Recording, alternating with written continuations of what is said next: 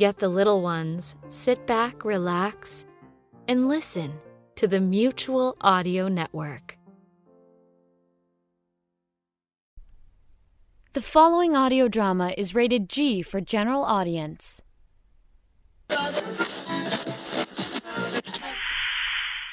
It's time once again for America's favorite show, The Radio Adventures of Dr. Floyd, brought to you by drfloyd.com. Featuring special guest star Stan Freberg as Sherlock Holmes. In our last episode, we'd learned that Dr. Floyd and Dr. Steve had made a literature jump into a classic Sherlock Holmes story where Dr. Floyd had been cast in the role of Sherlock Holmes' trusted assistant Dr. Watson, and Dr. Steve had been cast in the role of classic literature's first real supervillain, Professor Moriarty. We now find Dr. Floyd and Sherlock Holmes in deep discussion as they walk along a small path in Switzerland heading up to Reichenbach Falls. I just wish you'd return to London, Watson. What with word that the police have rounded up all of Moriarty's gang, but the professor himself has eluded capture. Things will no doubt get extremely dangerous now. Moriarty will stop at nothing to get his revenge. There is no danger too great that will persuade me to leave your side, Holmes. Well, could I convince you to stop holding my hand? Oh, sorry. I'm afraid of heights. Just as Dr. Floyd and Sherlock Holmes reach the rock outcropping overlooking Reichenbach Falls, a messenger runs up the path behind them. Dr. Watson. Yes? Sir, an urgent message from the manager of the hotel you stayed in last night. One of the other guests is taken ill and there's no other doctor around. The manager asks that you please return immediately to see to her care. Watson, you cannot deny that request. You must return to the hotel at once. But Holmes, I just promised to remain by your side no matter what. Watson, how long have we known each other? We met in junior high school, didn't we? No. Elementary, my dear Watson. Ooh, that was a bad one. The point is, you know me well enough to know that I can take care of myself. I suppose. So I order you to return to the hotel at once, and I don't want any more of your rumblings of mutiny. Did you hear me, Watson? Oh, sorry. I was just waiting for a sound cue. Sound cue? Forget it. I shall go to the hotel and return at once. Dr. Floyd hurries back down the hill, and as he does, he turns and looks over his shoulder at the path to see if he can spot Sherlock Holmes near the top of the falls. While he can't quite see the great detective as the rock outcropping is hidden from view, he does see a sinister-looking figure creeping up the path towards the top. Now, I wonder who that sinister-looking figure creeping up the path towards the top could be. Wait a minute. I remember the details of this story now. This is the one called Sherlock Holmes and the Adventure of the Final Problem. In it, the message about the sick hotel guest is a fake. Moriarty sent that message to get Watson to leave Holmes alone on the cliff so he could confront him one-on-one. I gotta get back up there because I remember how this story ends, and if I don't make it in time, it's not gonna be good for Sherlock Holmes or Dr. Steve. As Dr. Floyd dashes back up the way he came, let us cut to the top of the cliff above the falls, where we find Sherlock Holmes coming face to face with his arch-nemesis, who also happens to be Dr. Floyd's arch-nemesis. Why, hello there, Sherlock Holmes. Moriarty! Ha ha! I knew you'd be here. Let me guess, you knew that I'd be up here because when I visited you in your office the other day, you saw that I had a speck of mud on my shoe, and that mud was a particular shade of brown that can only be due to the unique mineral makeup of the mud found here at Reichenbach Falls. So you cleverly deduced that I'd been up here previously looking for places to ambush you. No. I knew you'd be here because you booked your travel through my brother Mycroft. I'll accept that. It is time to finish this once and for all, Moriarty. I couldn't agree more. I agree with your agreement that it is agreed that we both agreed that... Oh, don't start that again. Look, let's just hurry up and get this fight over with. I have plans to invade Russia later this afternoon. Funny.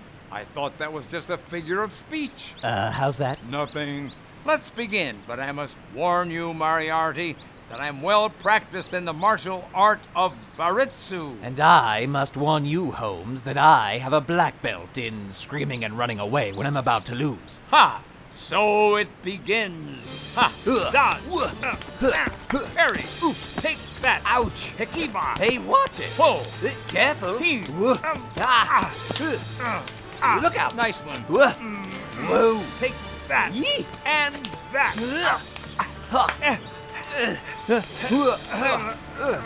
Careful, we're getting awfully close to the edge of the cliff there. What's wrong with that? Don't you like ending the show with a cliffhanger? Not when it's me who's hanging over the edge of the cliff. The two foes struggle within inches of the precipice. It is at this exact moment that Dr. Floyd rounds the last bend in the path just in time to witness a shadowy form disappear over the edge of the cliff. Oh no, I'm too late. Wait a minute. Perhaps there's one small chance left. Dr. Floyd quickly reaches into the pocket of his coat and pushes the button on the translator remote control. There is a loud bang and a blinding flash of light, and Dr. Floyd vanishes, leaving only the cliff at Rickenbach Falls behind. Who was the shadowy form that toppled over the edge of the cliff? What did Dr. Floyd hope to accomplish by pushing the button on the translator remote control? And just how many times will we... Mr. Narrator. Yes? I'm from the Village Green Preservation Society. Later. Find out next time on the Radio Adventures of Dr. Floyd.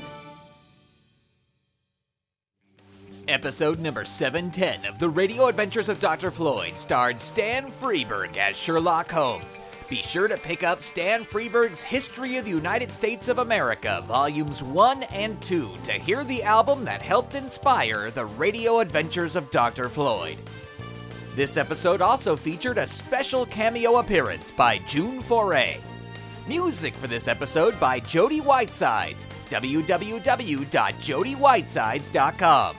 This episode was written by Grant Baciocco and based on the stories of Sherlock Holmes by Sir Arthur Conan Doyle. Leave us a voicemail at area code 818-332-3053. Visit the brand new Radio Adventures of Dr. Floyd store at www.drfloyd.com/store. This episode was recorded at Dr. Floyd Studios in beautiful downtown Burbank, California. Episode number 710 of The Radio Adventures of Dr. Floyd is copyright 2008 Dr. Floyd Industries. All rights reserved. Hey, Radio Adventures of Dr. Floyd fans, want to look cool for back to school? Then you need the brand new official Radio Adventures of Dr. Floyd t-shirt, available exclusively at the Dr. Floyd online store at www.drfloyd.com. The Radio Adventures of Dr. Floyd t-shirt features a brand new drawing of the cast of the show on the front and our catchphrase and website on the back. The shirt is 100% cotton and comes in sizes for both kids and adults. Go to www.drfloyd.com right now to get your brand new Radio Adventures of Dr. Floyd t-shirt. Hurry though, quantities are limited in this initial run. The brand new Radio Adventures of Dr. Floyd t-shirt, available only at www.doctorfloyd.com. Get yours today and set your wardrobe to fun. Clear the airwaves! Clear the airwaves! It's now time for Dr. Floyd's Imagination Nation Rangers' secret message for you members of the Dr. Floyd Imagination Nation. Remember, kids, only official Radio Adventures of Dr. Floyd Imagination Nation Rangers can decode Dr. Floyd's secret message with the secret decoder ring, available only from www.imaginationranger.com. All right, grab your secret decoder rings and a pencil and paper and prepare to set your imagination to fun. Remember, Dr. Floyd is counting on you. And here is the Radio Adventures of Dr. Floyd Imagination Nation Rangers secret message for episode number 710, Holmes Alone. 4, 7, 25, 23, 8, 2, 3, 15, 3, 17, 7, 16, 5, 14, 5, 3, 23, 9, 7, 23, 7, 24, 18, 15, 14. And that was a message from Dr. Floyd himself to all his Imagination Nation Rangers. You can join Dr. Floyd's Imagination Nation and become an Imagination Nation Ranger only at www.imaginationranger.com. And until next time, set your imagination to fun.